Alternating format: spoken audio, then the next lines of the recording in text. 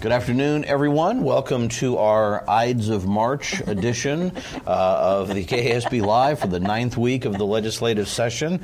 Always exciting time of year. Basketball gets into full swing, and the legislature starts kind of finally doing some things. We definitely saw that this week. In fact, we saw quite a bit yesterday. We're going to go through some of the top developments, and I'm just going to ask our team here to join in with their comments. Another major bill has gone to the governor. The first one she got and signed was the KPERS repayment, but yesterday the Senate voted to pass Senate Bill 22, major tax bill, widely expected to be vetoed. Who wants to talk a little bit about what's in it and what some of the dynamics are? We can recap. We've talked about this before. Of course, this is the decoupling bill, would decouple the Kansas income tax returns from federal income tax returns for deductions, to allow deductions below those certain levels that have been changed because of the Tax Cut and Jobs Act. The two, depending upon what side you're on, that's the most important piece of the bill. As the advocates have talked about, making sure that we don't harm John Q. Public and their tax deduction ability. Other pieces include two corporate tax giveaways two corporate tax cuts, I should say, on repatriation, and GILTI, which is a new tax law and a new definition of revenue related to international corporations that are based in the United States. So those were not taxable items previously. They are now under the Tax Cut and Jobs Act, and Kansas, under this bill, would choose not to count that as income that would be taxable in the state of Kansas. In addition, the House added in two provisions. One was a 1 cent reduction in the food sales tax. So the current House or state rate of 6.5% would be reduced to 5.5% on food. It was explained during the debate that there are some issues in the bill textually based on how they tried to define food that will need to be cleaned up. And as the president of the Senate, who was trailer bill, kind of said, we could hopefully do it in a trailer bill as the governor would sign this. Or, of course, it may come back to us for activity later, and we can fix it then if needed. So those opportunities there. And then also a change to our taxing laws related to sales tax collection on Internet sales in relation to the Wayfair ruling by the Supreme Court last year that would allow Kansas to collect more sales taxes from the vendor, from the sales company that they put into place. The idea in the House was that these two bills, those two additions, would offset some of the revenue, and so it would be roughly revenue neutral. I don't think it's quite exact, and obviously it's all based on estimates, but as Mark has kind of pointed out, the cost in the first year, 2020, would be about $200 million, and then about $140 million in 2021, $145 or so in 2022. So revenue decreases, certainly one of the concerns with SB 22, but as you mentioned, this would be it'll be the governor's first chance to look at something that she's been pretty vocally in opposition to. Well, the governor has indicated not basically, I think, a sense that the state really can't afford this in the short term, and a preference to doing something on the food tax rate as perhaps a higher priority. Obviously, the legislature has a different position on this, and as you say, estimates are very unsure. I'm sure people know that what this really comes down to is, if you purchase something from out of state, if you go across a state line, if you order something where tax is not collected, you owe that tax, but it has always been up to you to self-report it. And what this does is the Supreme Court decision basically says that states may require the seller, the retailer, or whoever to collect that and remit it to the state. That's the big change, but pretty speculative about what that might be. Any other comments, guys? Well, like you said, the governor hasn't said the veto word, but she was asked at a news conference today what she thought about decoupling, and she said, "No, I'm going to stay married." So I think that's a message there that it would be vetoed, and of course it would take a 2/3 majority in the House and Senate to overturn a veto, and the initial vote in the Senate was 26 votes, one short of a veto override, and I think in the House it was about 8 votes short of a veto veto override. But, those are pretty close. And, you can't tell when horse trading comes at the end, you got to stay on top of this issue. And as you kind of mentioned, the Senate's vote to concur yesterday lost a couple votes from the original bill. Some conservative members, Senator Pyle being probably the most vocal, that said that he didn't like the changes and felt like we weren't defending the position the Senate had by just concurring to those, and that had not been discussed and vetted, and felt like that would be not appropriate to forward. So he was a no vote on the vote to concur. So as Scott mentions, that will play into the decision of whether or not to override that veto. Yeah, critical issue. I believe all the Democrats in both chambers voted against it, but that there will still need to be some Republican crossovers, as there has been to this point, if it gets there. Obviously, a veto would likely mean this could be put away until the veto session. At that time, we will have maybe better revenue projections and a better budget prediction, particularly if the legislature by then has taken actions on school finance, which is probably our next topic. Also yesterday, and Rob, while some of us, Leah and I, were waiting to testify and tweet about my testifying, you guys were listening, I think, to the floor debate. So Rob and Scott, what happened and what was some of the commentary around it? Sure, SB 142, which is in effect the governor's response and the state board's response to Gannon. This is the recommended dollar amount, the $92.7 million in base aid plus an additional $10.7 or $3 billion that would go to KPERS payments because of expected actuarial increases there. Was approved by the Senate yesterday in emergency final action, a vote of 32-8, which I think first is pretty significant because it tells about 10 votes more yes votes than people were kind of counting early on, I think. And so some real buy-in. Carried by the chair of the Education Committee, Senator Molly Baumgardner. I thought she did a really nice job of kind of explaining how this wasn't just the Senate's position. Really, this has become the collaborative position of the State Board of Education that set forth this plan last summer when they put together their request for funding to the legislature. The governor and the administration that built a funding model which was pretty much this into their budget plan, maybe a little different structure the way they proposed it, but ultimately the same dollars invested into it. And where the Senate Education Committee ended up coming down and saying, this is our move forward. Advocate support. There was, KSB testified in favor of this bill when the hearing was last week, and additional support from education advocacy organizations that had written testimony during the hearing last week in education, and so really set forth that this was a collaborative plan in response to Gannon. A little bit of debate, a couple amendments that were offered. One, trying to direct the money more specifically towards at-risk funding weighting. One, looking for some measures of accountability and some reporting that would be required and certification of effort. But no, neither of those went that far. The Democrats did. Senator Hensley was there and did stand up and say, previously we had made a motion that would add more money than this bill. It would add the same money in year one and then an additional $80-some million in year two. That motion was defeated by the chamber. He said the Democrats still felt that there may be a need for more dollars, but they felt like this was a good position to put, and they felt that they would support it to move forward in a response to Gannon in support of the governor's structure of their plan, and they could always revisit additional dollars in the future, was kind of his sentiment. So really, really great conversation really in the chamber, and some, as we said, widespread report with 32. Who knew the Senate would be the great coming together of all these positions? Scott, anything you? Well, I like Rob said, it was a strong vote, and there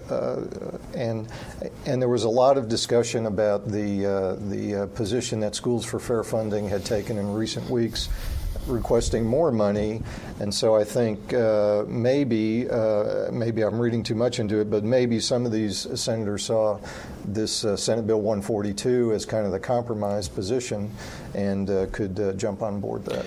And just for those who have been vacationing for several weeks, may not remember where we are now, the point of disagreement is that the way what this bill as passed does, as recommended by the State Board of Education, as recommended by the governor, is to add roughly $90 million a year over the next 4 years on top of what's been approved each year. So districts would be receiving $100 million more than they're expected to get, which is also an increase every year of about $100 million from the previous year, for a total of about $360 million spread over that period. Schools for Fair Funding, representing the plaintiffs in the Gannon case, have argued that the money, the best way to maybe say it is the dollars should stack. Right. And so you end up having $360 million more each year at the end of that period, or cumulatively about $900 million. But again, that's a long phase-in period. That's been very confusing, obviously. But again, the state board and governor has said no. They believe this is a credible response to the inflation request of the court, and I think most of the education groups felt at this point we'd come together and should want to stay with that. It certainly doesn't mean there aren't differing interpretations, and it obviously will be up to the court to decide. Well, let's maybe move then to the House plan. When you talk about more money in the future, becomes maybe even a little bit more clear on, let's see, Wednesday, Tuesday, yes, Tuesday of this week, the House voted to or introduced House Bill 2395, which was crafted by probably a number of people, but essentially came from the K-12 Budget Committee, and Representative Christy Williams as chair, working with others. And we spent several days trying to read, understand, share, prepare testimony. Several hours. Several hours? There weren't several days to read. We didn't have many. Well, I guess I'm cumulatively going. I'm kind of going from Tuesday afternoon till Thursday till yesterday. But yeah, I mean, a couple maybe would be inappropriate. Maybe we should. Let's just say we worked hard to understand and prepare testimony. We certainly aren't sure of everything, but here's what I think we do know. Essentially, the first 2 years of this plan is the same as the Senate position, the same as the state board position, the same as what the governor recommended. But whereas the Senate bill continues out 2 additional years with higher base increases, this bill then just stops after 2 years. So not only does it not add the final two $90 million installments, or to put another way, not only does it not continue to ratchet up, as Schools for Fair Funding is requesting, it actually withdraws the increases that were approved last year for fiscal years 22 and 23. So the core of our testimony, and there are many other things in the bill which we'll get to, is that not only is it less than the inflation adjustment proposed over time, it's actually below even what the legislature has already passed and sent to the court. And to that extent, we think it is highly unlikely the court would accept it. The other, and just as we kind of, and we'll be sharing today kind of a list that has a couple of other things that this bill does that's important to keep in mind. But I may just kind of stop there and ask whether, before we kind of go into any other details, if there's any comments or simply questions from you guys to make sure we're all together on this. So I'll ask you a question real quick because I wasn't clear.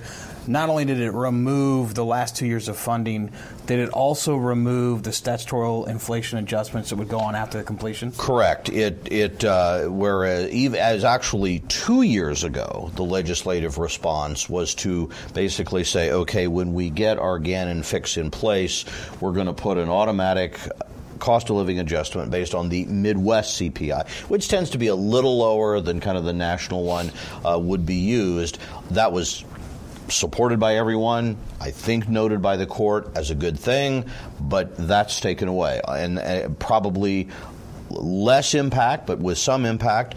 The bill last year also had put inflation adjustment on the artificial local option budget base, which for those of you who know school finance in some detail, the local option budget actually uses a different base than the real base, and that will go away when the base gets to a certain level, but that was going to be indexed. That was repealed as well. So both of those happened. Another thing, and so another big difference is that while the roughly $90-some million increase next year and the additional amount which carries over the following year, the dollars are there, but the base amount is much lower because the House proposal institutes a new weighting equal to about $20 million for mental health programs, we'll explain in a moment, and a modest increase in the at-risk weighting factor. The result of these is there will be more weighted students, and so the base increase is lower, even though it's basically the same amount of money. Okay? So, again, I'll mention a few things, but those of you jump in with either your questions or your observations or where I'm getting it wrong. So, the new mental health weighting is a way to institutionalize the mental health pilot that was approved last year at $10 million. Last year it was a standalone program. It wasn't a weighting. The idea here is to move that into the formula. I think it's fair to say there are a number of questions about that. The amount of the weighting is 0.5 of all students in a building served by a mental health liaison, which again is one of the features. That's something we need to talk about. But one of the concerns we raised, and we pointed out, KASB's position adopted by our members is that mental health is a serious issue. The mental health pilot we support it as a good idea. But that is limited to a certain number of districts as a startup. While this, in theory, could expand to all districts, if it's capped by an effective amount of money, it means that a fairly limited number of districts are likely to benefit in the short term. And what that means is if you don't get one of these projects, you're getting a lower base than you would under the alternative plans to do any other kind of mental health or health services or at-risk services. So that raises some questions about equity, whether the court would accept this, because it won't be going to all districts, at least initially. Right. I think it's something that our members in the Wichita area may want to discuss at legislative coffees this weekend. This provision is modeled on the pilot, as Mark mentioned, from last year that was really sort of the brainchild of Representative Brenda Landwehr, who's on the K-12 Budget Committee. So if you need to or have the opportunity to talk to her this weekend, we support the pilot, as Mark said. The issue is, at least to me, is the disequalizing nature of it. If you are only able to draw down this money if you have one of these liaisons in your school, how does that work for our more rural districts? They can't even hire math teachers at this point, some of them, or science teachers. Getting what the bill says needs to be a master's level mental health interventionist liaison, or you can have a non-master's person if the state board gives you a waiver. So there's an awful lot of ifs there. To me, that if nothing else, regardless of the base or whatever, it's disequalizing. I'm not an attorney. My parents didn't pay for me to cheat into law school, I'm sorry to say. Thanks for nothing, Mom and Dad. But, that seems to be certainly a lot of questions raised on this, and there was discussions both in the hearing and afterwards about this. I think the supporters, I think that Representative Landwehr is very sincere about wanting this to expand, but I think the issues are the mechanics of doing so, and to what extent. Again, I think the larger question is whether this would make it more difficult to do something else with new Right. resources. Now, again, weightings are always, to some extent, not quite equal, because the whole point of a weighting is to say you've got a different set of needs or a different set of characteristics. But it certainly is raising a lot of questions that I think that we'll continue to look at. It'll be interesting to see, as we move forward, if a bill like Senate Bill 142 could go into law and kind of move us towards the kind of wrap up, or at least a phase of inaction at the court as we wait for that to go in. The priorities here, the main conflict seems to be that this is a priority for legislators, but they also want educational funding credit for making this investment, but they don't necessarily want these funds to be education funds. They want to fund community health centers to provide this service. And so trying to find a way to run it through education budgets but really not have it be education-controlled dollars creates this conflict of trying to figure out, so what does it do?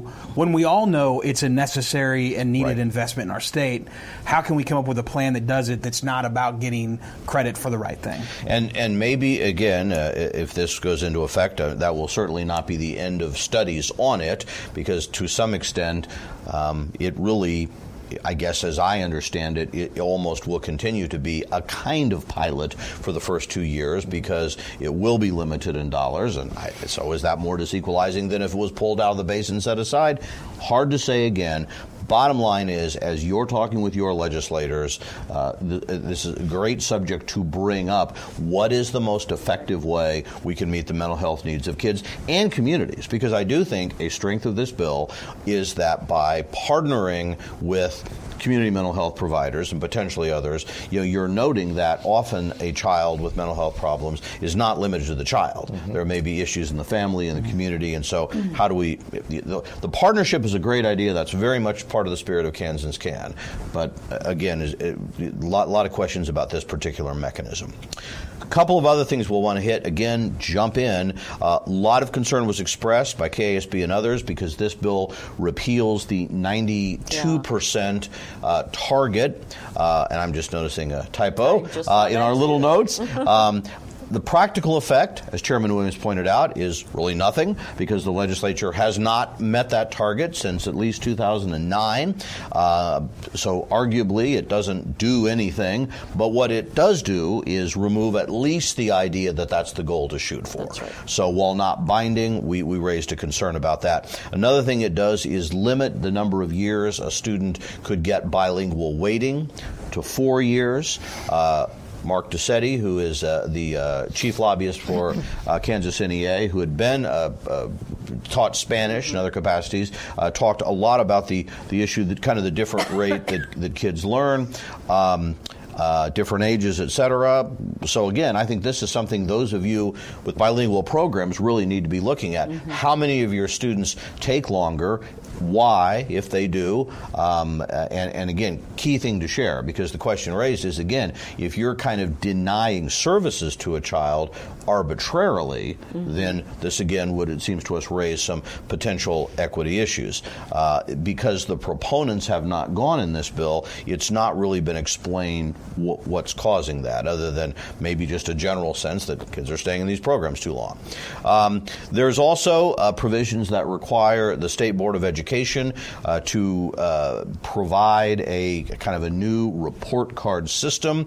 But in effect, this is really, the State Board is already working on a new system. What the bill talks about is requiring it to include certain federal requirements, which are already required. Right. So I think as we looked at this, it basically is asking the board to kind of redesign and make their website a little user-friendly, which I think we'd all be for, but sometimes it can be easier said than done. But we know the board is already working on that. What we did find somewhat troubling is the bill removes specific references of support of the Kansans Can goal and the list of those 5 outcomes. That, again, doesn't really have any practical effect. The State Board can still pursue them. They weren't in statute.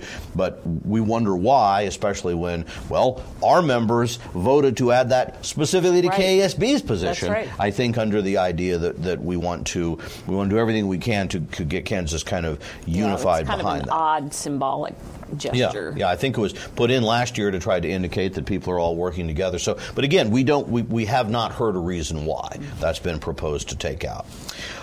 Okay, well, now let's move to maybe a little more complicated, potentially a bigger issue for some of our members, and that has to do with limits on cash balances.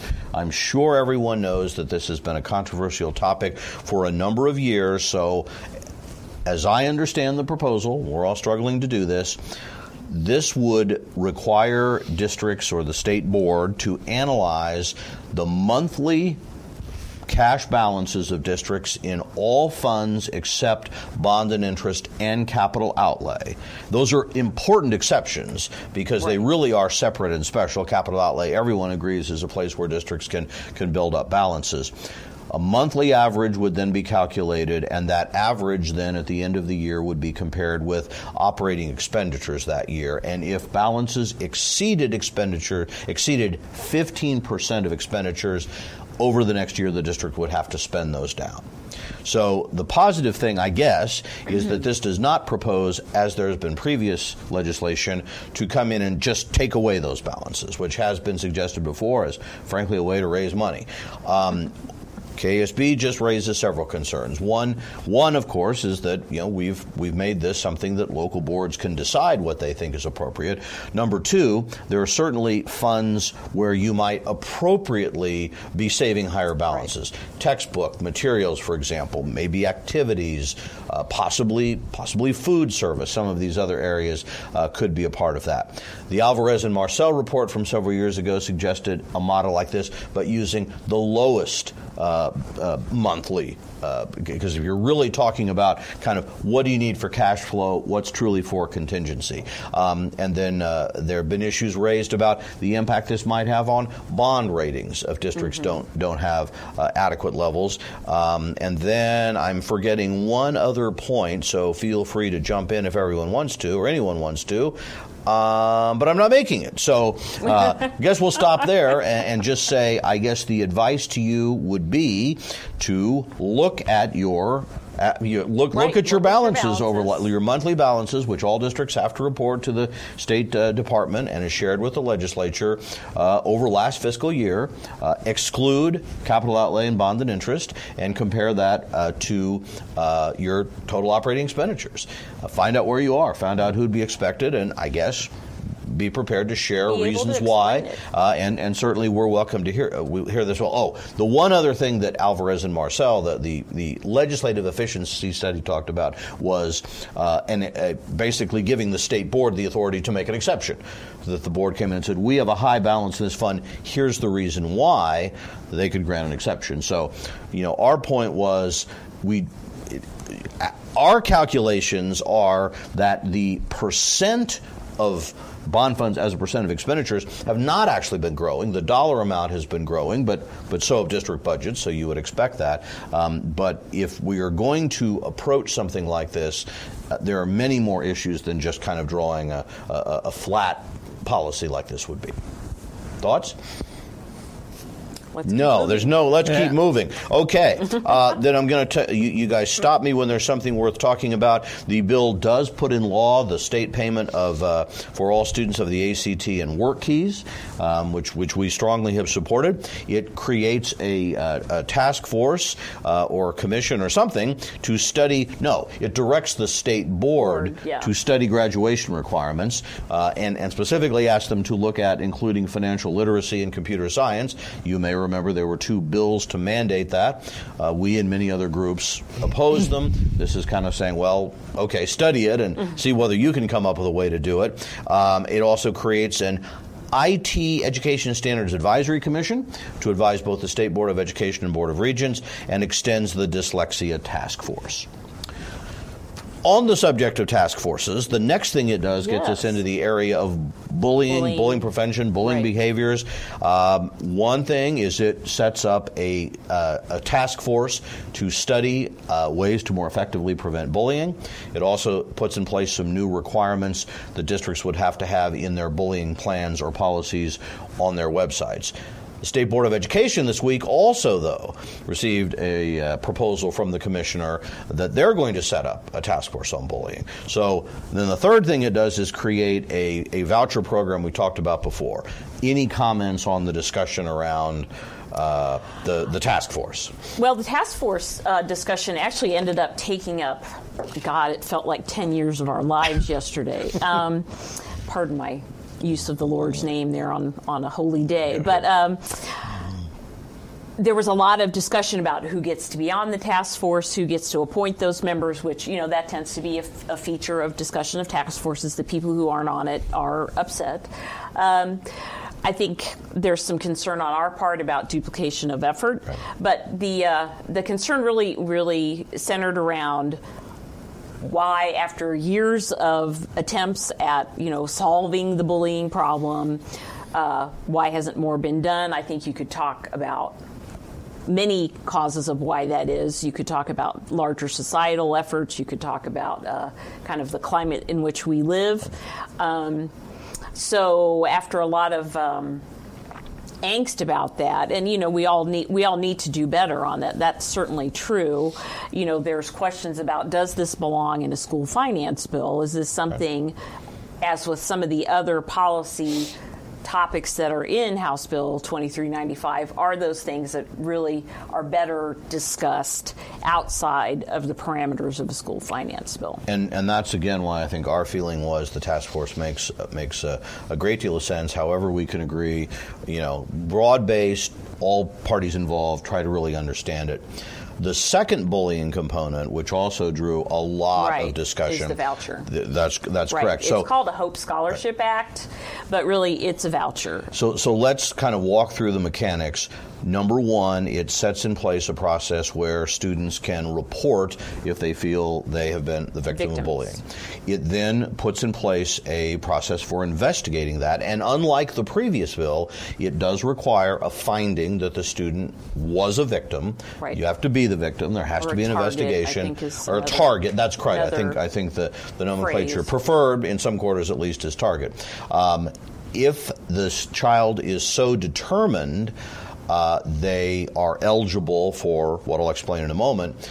If not, by the principal or designee, they can appeal to the school board. So school board members, you may, and we know you already may be involved in this, may be asked to adjudicate findings in this area.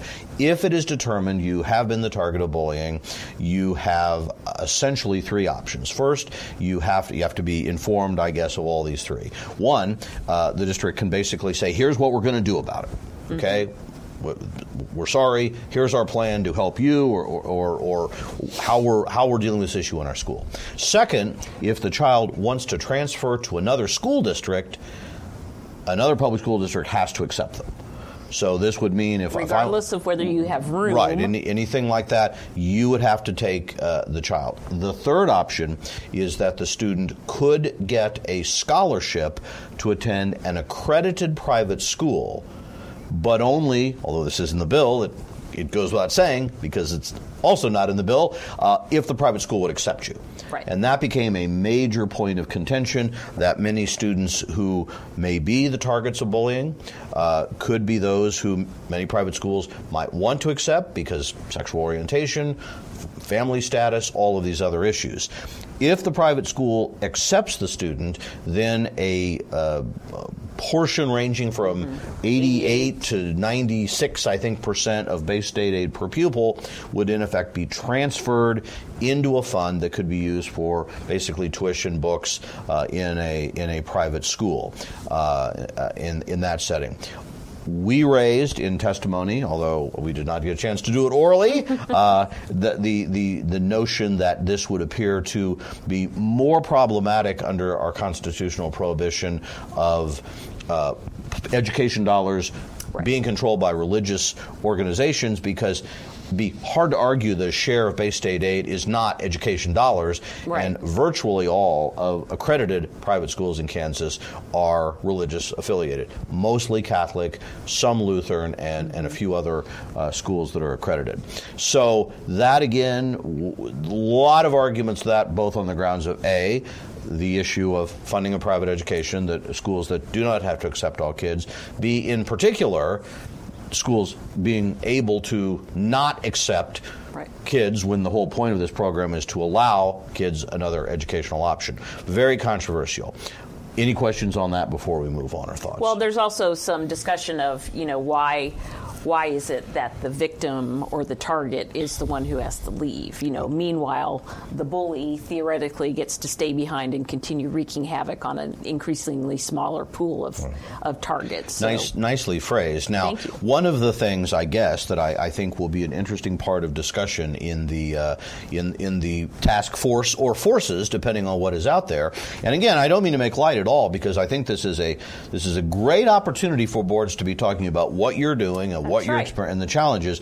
But now, with that, you would and that is the fact that I think what our attorneys would say is, there really isn't much a district can do about an aggressor other than stop educating them.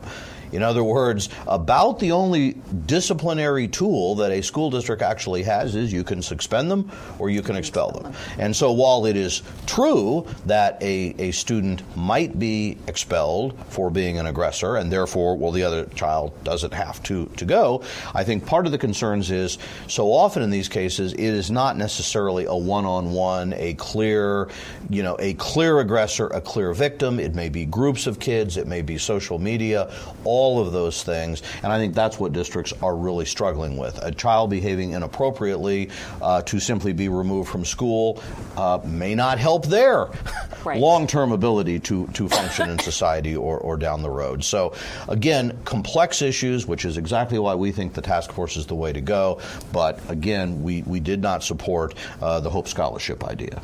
Other observations? So, I guess, and this would be a question for you guys, just because I sometimes get caught in the mechanics. If you were forced to take a student from another district, would you then be forced to bus that student, since they would probably be past the 2.5-mile radius? Well, they would. Yes, I think the short answer is yes, but you would be funded, which is, I think, the difference from now. You can take kids from out of district, but you aren't funded.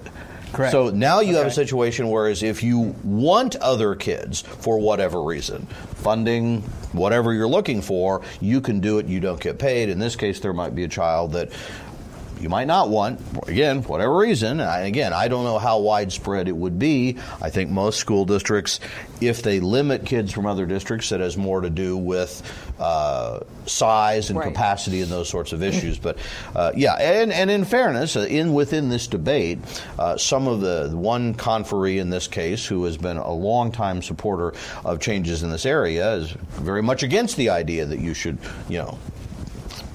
take kids out of school instead of trying to fix the problem within the school. But that will only be done if we sort of acknowledge there are problems and deal with them. Kind of related to the issue of private school support is another provision of this bill which amends the current tax credit scholarship bill. In this case, it is a program funded by contributions that receive favorable tax treatment, not direct state dollars. Currently, a student may get a scholarship to attend a private school under this program if they are A, low income, and B, if they are attending one of the bottom ranked public schools by test scores.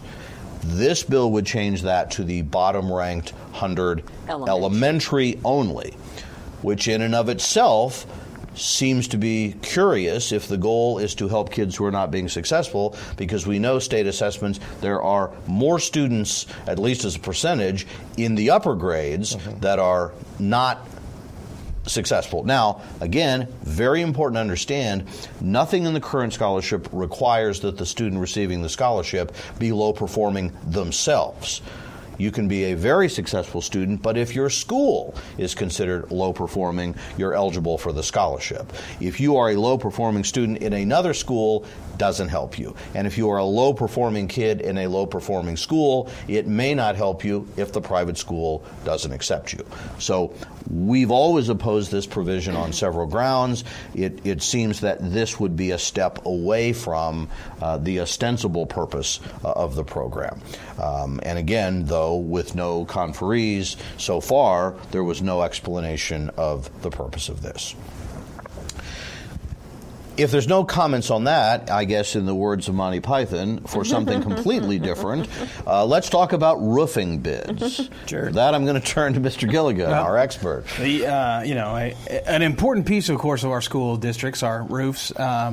has become a pretty hot focus. This first started out in a Senate bill. There's also a House bill, but it had not had a hearing scheduled for it. But they would add in there a provision that would prohibit districts from specifying specific proprietary products, materials, or installation or method of installing roofs in your roofing bids. Would additionally require that districts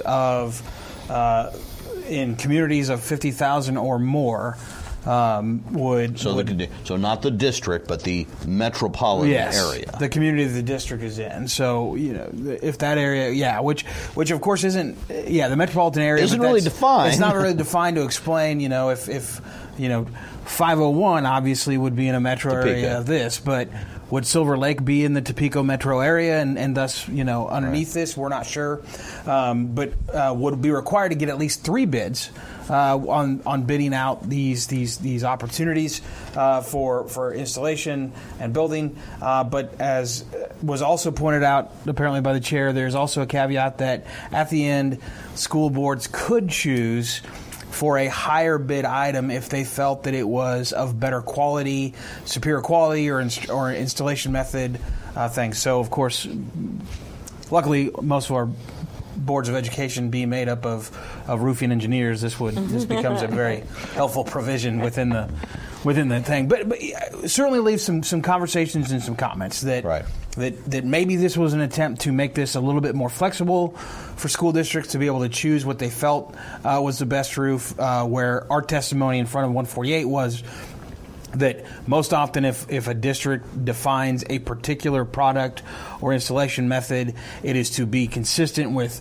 previous methods the district has done and is at the recommendation of professional engineers and architects that give us a cause and justification for why we'd want to do this, whether it be for long-term investment, whether it be for value versus return of dollars, that may be. So it seems to be that we're once again trying to legislate and fix a concern for a very, very small specific audience in this case. But I guess I would say if you are a school district and you have a roof, this is something that could potentially affect you. So we would really recommend that you and your building experts or consultants or everyone look at this provision, get your own understanding it, and of course talk to your legislator about it. Why it's coming forward, what it might mean. Again, as we would certainly say, if we can find a way to address the problem, but it's a little hard to know exactly what the problem is here, because I think most of the testimony has indicated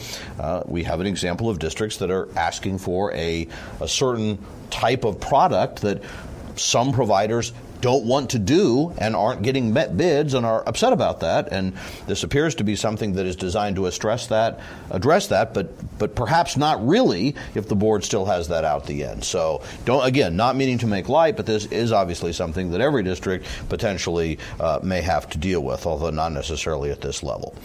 2 more quick provisions, I think, to make. Nope, 3. One is, and something we testified in favor, the bond cap that many of our districts are concerned about. This creates a new exception for essentially maintenance and repair, which would be a pretty significant part of bonds go for that. So I think our feeling is, while not repealing the cap, it would be another way of creating more room and not being as restrictive as the bill might be. So we would be in favor of that. Another provision would require school districts, if you have students living less than 2.5 miles from school, which means you aren't required to transport them under current law, and there is no safe pedestrian route, which the bill defines in various ways, you would have to provide them transportation, but only if it doesn't cost you anymore. So, again, our concern would be, this is great to provide this service, but we're not going to get reimbursed by the state. Well, this basically says if it costs you more, you don't have to do it. Issue, of course, I think is whether that creates problems with Okay, how exactly do you document how much it costs, how much it doesn't? Does it change from year to year, for example, if you change bus routes or other circumstances? And then perhaps fundamentally, if the state has an interest in making sure that one group of kids with unsafe routes gets transportation, shouldn't we be concerned about all kids in the state and providing the resources to transport them? Because we certainly know that many districts are already spending, in effect, general education dollars precisely because they're concerned about these routes. Right. So in that sense, we think, again, the intent is very clear. It's for student safety. That's good, but it seems to be focused on a very narrow part of the potential problem. And then the last provision we'll mention that will affect just a few of you is the bill would repeal a provision passed last year that would lower the amount of state aid provided for out-of-state students. Right. So if you're a district that enrolls kids from other states, under current law, that funding amount is phased down over the next few years. Under this bill, we would simply go back to counting those as full-time students like anyone else. Guys, I need to take a short soft drink break. Any other comments I'm missing about that bill? Go ahead. I was just going to say there's a lot going on in this bill, and I think that would explain kind of why it is, and discussions and comments will continue on Monday for the hearing, and then they'll work the bill. And so this weekend, as you see coffees, I would suggest talking to your legislators and say, there seems to be a pretty simple, straightforward answer in SB 142 that had a lot of votes in the Senate, and that would be where we would advocate that the House would look for guidance. And some of these other issues we can, as Leah said, take up in their own when it seems more appropriate to discuss some of these broader issues that aren't really part of school finance. No, I was going to say, many of these provisions that you talked about, I mean, you kind of said, well, we're not sure why this is being brought up. And I think that was kind of the problem with the hearing is, usually when a bill is brought up, the proponents of it come up and say, this is why we need this is why we need that, and then the opponents get to testify. And in this bill, it was kind of put in backwards. I mean, we haven't heard from anyone why this is needed. And in some cases, for example, the bullying provisions, there have been a lot of hearings, and we know that. So in that case, I think people know where the issues are, but in some of these other instances, that is certainly not the case. It is important to note that this bill, the hearings aren't even finished. The committee will then have to work it. It's possible that some of these provisions will be changed. So certainly further communication with members of the committee would be helpful. Those of you that have a representative on the committee, I'm sure they would welcome your information. But assuming that something like this gets to the floor, complicated as it is, I think what the body will then be confronted with are choices. Do we try to amend it? Do we try to fix things? Do we send it back to committee? I mean, there are a number of but it's entirely possible that they may debate this piece by piece, point by point. So where you have concerns about all these items, be sure to register it with your legislator over the next few days, quite frankly, because we are running out of time. Any last comments on any of the school finance issues? Let's keep moving. Okay, then what we want to do is just give you a quick rundown of the bills that are actually moving, starting with bills that have passed one house.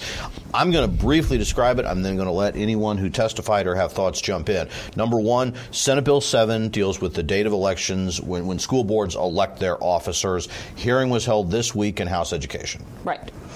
That bill was introduced by Senator Tom Hawk. He was there to provide supporting testimony as well and Carla Hagemeister from Manhattan-Ogden USD 383 also testified in favor. KSB is neutral merely because we don't have specific policy language on the date of the election of officers. So there were no questions from the committee. They were exhausted after 2 hours of a very contentious debate about a letter to the New York legislature. So no questions there, and they will likely work that bill in the next, several days. So Tuesday, I think Tuesday, it's indicated okay. Tuesday, maybe. All right, very good. That's committee that doesn't Tuesday or meet- Thursday, yeah, I guess. That committee does not Last meet options. every day. So That's right. again, that's moving. Another bill, Senate Bill 128. This is the bill that ratchets back this year's number of crisis That's right. drills to 9. Again, Right. Lee, I think That's you testified correct. on that. So KASB and the state fire marshal testified in favor of this bill because we both feel appropriately addresses the number of drills that we need to keep our kids safe without over traumatizing them and without, frankly, as we're doing this year, having a drill every 10 or 11 school days, for something, whether it be fire, tornado, and of course those are all appropriate. Right. But it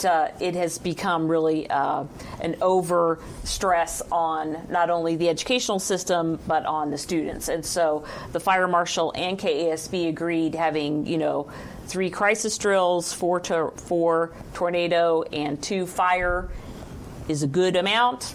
Helps us keep kids safe, gives us a little bit of flexibility. The issue was that the committee chair opted not to work the bill because there's some concern that this bill could become a vehicle for other policy provisions. And so that bill has not been worked. Now the committee is scheduled to work some bills this coming week, so we'll see what happens there. Next in our lightning round is Senate Bill 16. This is the bill that kind of sets some definitions for at-risk funding, including the JAG-K program. It has a hearing Monday. What more need to be said? So the one thing I'd say is different that both the House and the Senate committees have heard similar bills on this. The Senate kicked their bill out and passed it through the House. They also added Boys and Girls Clubs. I always want to say them backwards, and I'm like, no, that's it. The Boys and Girls Clubs of America and Boys and Girls Clubs of Kansas as a identified source, which is a little bit different from the House bill that I believe the K-12 committee had moved out before. So they may end up moving this one along as a way to kind of be consistent and create a vehicle. And certainly keep your eye on some of these numbers because they could be amended to include a number of other items. House Bill 2360 is kind of a technical cleanup that has to do with background checks for volunteers. Schools are part of that. A hearing was held in Senate Judiciary. Yesterday. You monitored. No action. No action. There didn't seem to be any concern. When the executive director of the KBI says, "Hey, this is great," the legislature seemed to be on board with it, so I would assume that the bill will pass out. Moving along, House Bill 2346 deals with some, I think it's largely styled as updates or modernizations to vision screening. Hearing was held in Senate Education. Leah was busy this week. Yes. You were there. Yeah, it was good hearing. Apparently the standards had not been updated literally for decades. There were references to vision tests that I guess are no longer even used. And so that's the good part. We expressed a few concerns about there's the possibility that this bill would require local school districts to conduct additional vision screenings beyond what's required now, say into any private school student, not just as what's required now, which is if a private school student is on an IEP, then you all probably know then the public school district will provide the vision screening. But this bill could potentially open districts up to providing that screening to any private school that requests it.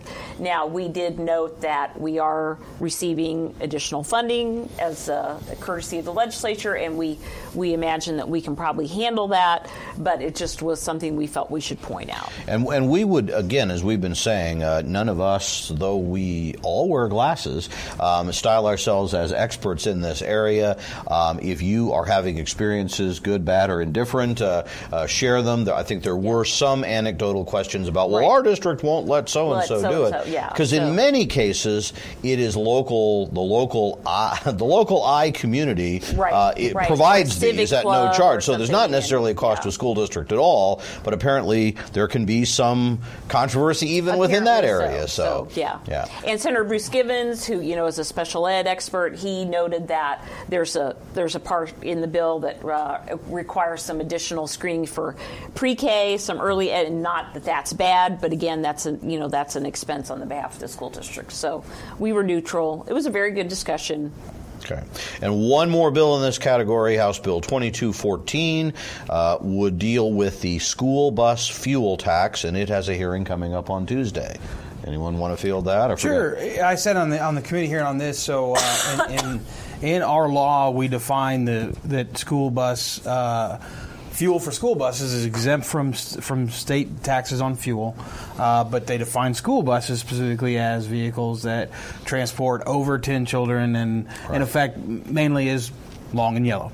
And as many districts have expanded the programs, the offerings, and the needs that they have to serve, their fleets have changed and modified because it is not as efficient maybe to drive a big long school bus if you only need to take 2 kids or 3 kids or 5 students someplace else.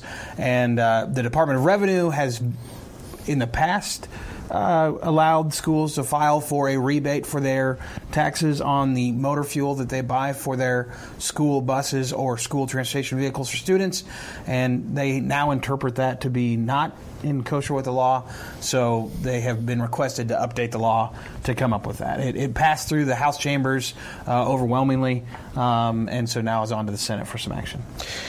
Thank you. I'm watching my phone for possible Twitter questions, but Scott, you, I think, liked some breaking State House news from the governor's office. Did I? You may have already forgot. Apparently, Governor Kelly is moving the clock in the governor's office. So that's the kind of up-to-date State House information. Forward, yeah. We're getting I think moving the clock, not just the time. But okay, very quickly. There's a couple of other Friday. That's right. There's a couple of bills still in the first House that we are looking at. The one that might be the most significant is House Bill 2361, which amends the Student Data Privacy Act to deal with, basically is designed around certain questionnaires. Leah, again, I think you have most recently followed that as it came out of the Children and Families Committee. It did. Very interesting debate in that committee, which is chaired by Representative Susan Concanon. This, essentially, to kind of clue you in, it's really about the Communities That Care survey, which we know gives us a lot of data on social emotional needs in the community, in drug or alcohol abuse, tobacco use, and so it's something that has been quite useful to school districts over the years, but a few years ago it was changed, the law changed from making this an opt-out procedure for parents, so unless you opt out, your kid was able to take it, and for the last several years it's been reversed, that you would... Yes, you'd have to opt in. Yeah. So now you would have to opt in to take it, which takes the number of respondents down. And so school districts and the other community partners that rely on that data have found that as a result of those lower response rates, the amount of data and the quality of the data is much less. And so there's been effort being made to kind of switch that back so that you have to opt out. There have been concerns by some that that family or student privacy is being impinged by these data questions, although this data is all reported in the aggregate, but there's some concerns there. But then, you had folks like Representative Cindy Neighbor, who's also a school board member, talk about how valuable this data is. And so it was a somewhat robust debate at times. It was a 6-6 tie on the committee, and Chairwoman Concanon broke the tie, so 7-6, the bill passed out. And then I think the last one or two, you want to talk about Senate Bill 38 from this morning. Sure. There was a hearing on SB 38, unemployment compensation for school bus drivers. It turns out that in the 80s, and this is only specifically related to private contract services, so it wouldn't be school bus drivers that work directly for districts, but in the 80s there was a law passed that excluded private contract school bus drivers from being eligible from earning from access to unemployment insurance. This is the literally only carve out within that private school, within that private contract function. Many other services that are contracted by school districts and can be there, in so much even as a bus aid or bus monitor is not limited from applying for unemployment insurance. And so the Teamsters Union, the Department of Labor, and Student First Busing Company came to do this. Probably the most compelling testimony, the Student First advocates that were there, the vice president, regional vice president, said, they are paying into the unemployment insurance fund already. They certainly pay at the lowest rate since they obviously won't have any claims on it. You'd think that rate would be zero. And they know that it will go up with that, but they're confident that the offset of savings that they'll have by training less drivers, because they'll see less turnover, their safety evaluations, and the ability that they'll have to recruit better quality drivers long term and stay with them will be of value enough to them that will offset that cost. They say their current turnover rate right now for drivers in year 1 through 5 is 29 to 33% per year. And that, again, is something that we'd love to hear from our members on, because the whole bus drivers and many other staff positions are seen as in very short supply. Last bill, I don't even know that we've really talked about. I will just mention, because I think it's the only other thing we've noticed on the calendar for next week in addition to what we've told you. Senate Bill 175 in the Senate Commerce Commission. Basically, it very, very emphatically says that if you're a member of a public employee union, KNEA, state employees, firefighter, any other union, you can at any time demand that you not be paid dues to that union. Although you're not required to be in those unions now, this apparently would speed it along. So this is another one. Don't really know the issue addressed here, and it's obviously very late in the session, very much in the first house, but that actually up for hearing on Monday. And I think what we may want to do a little glancing more at that, because in talking today, the Teamsters representative had brought that up to me.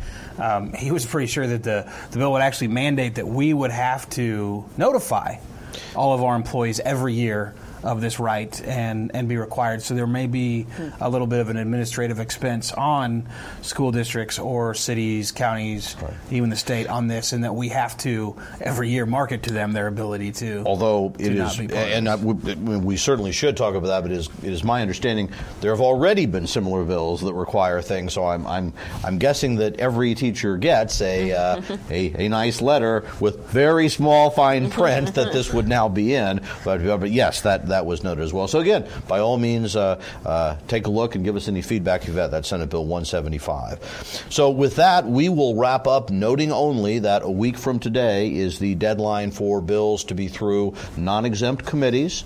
The next week will be essentially the first couple days on floor debate in the second house. The legislature will not be meeting that Thursday and Friday to allow conference committees to meet. And then as we move into April, the legislature will have one more week mostly to focus on conference committees. That's never all that they do as they move toward the April 5th first adjournment. I think the critical thing from our viewpoint is, will a school finance bill pass by that time so that it will be ready to be argued in front of the court in mid-May when the Supreme Court has set hearings. So any last thoughts before we wrap up? Well, I think, as Rob said earlier, the easy fix on school finance is Senate Bill 142. And while there are parts of the House bill that we do support, it seems like there are many, many provisions there that need further study. Obviously the clearest path that appears to now enjoy pretty strong bipartisan support and pretty broad support in the educational community, at least is moving in the right direction, is that bill, and that's a good point of conversation to have. Yes, there may well be merits in some of these other provisions in the House bill, some concerns, some merits, all of which could be addressed separately as well, and not perhaps delay doing the one thing the legislature really needs to do to resolve the litigation that everyone says we want resolved as soon as possible. Want to thank you guys for tremendous work this week. It has been very hectic. I don't know it's going to slow down very much. So I appreciate it from all of you as well as everyone else at KSB that helps. And we certainly thank our viewers, our listeners, and all of the work you're doing to carry these concerns to your local legislators. So thank you, and we will see you next Friday.